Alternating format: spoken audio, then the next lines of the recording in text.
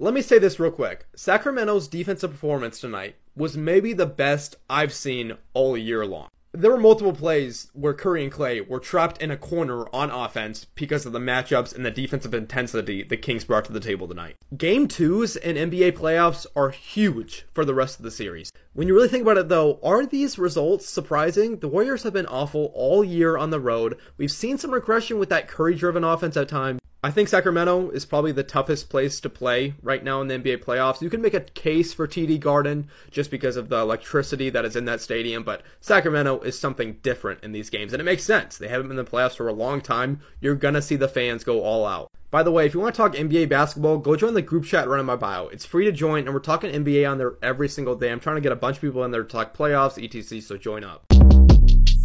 Shortcast Club.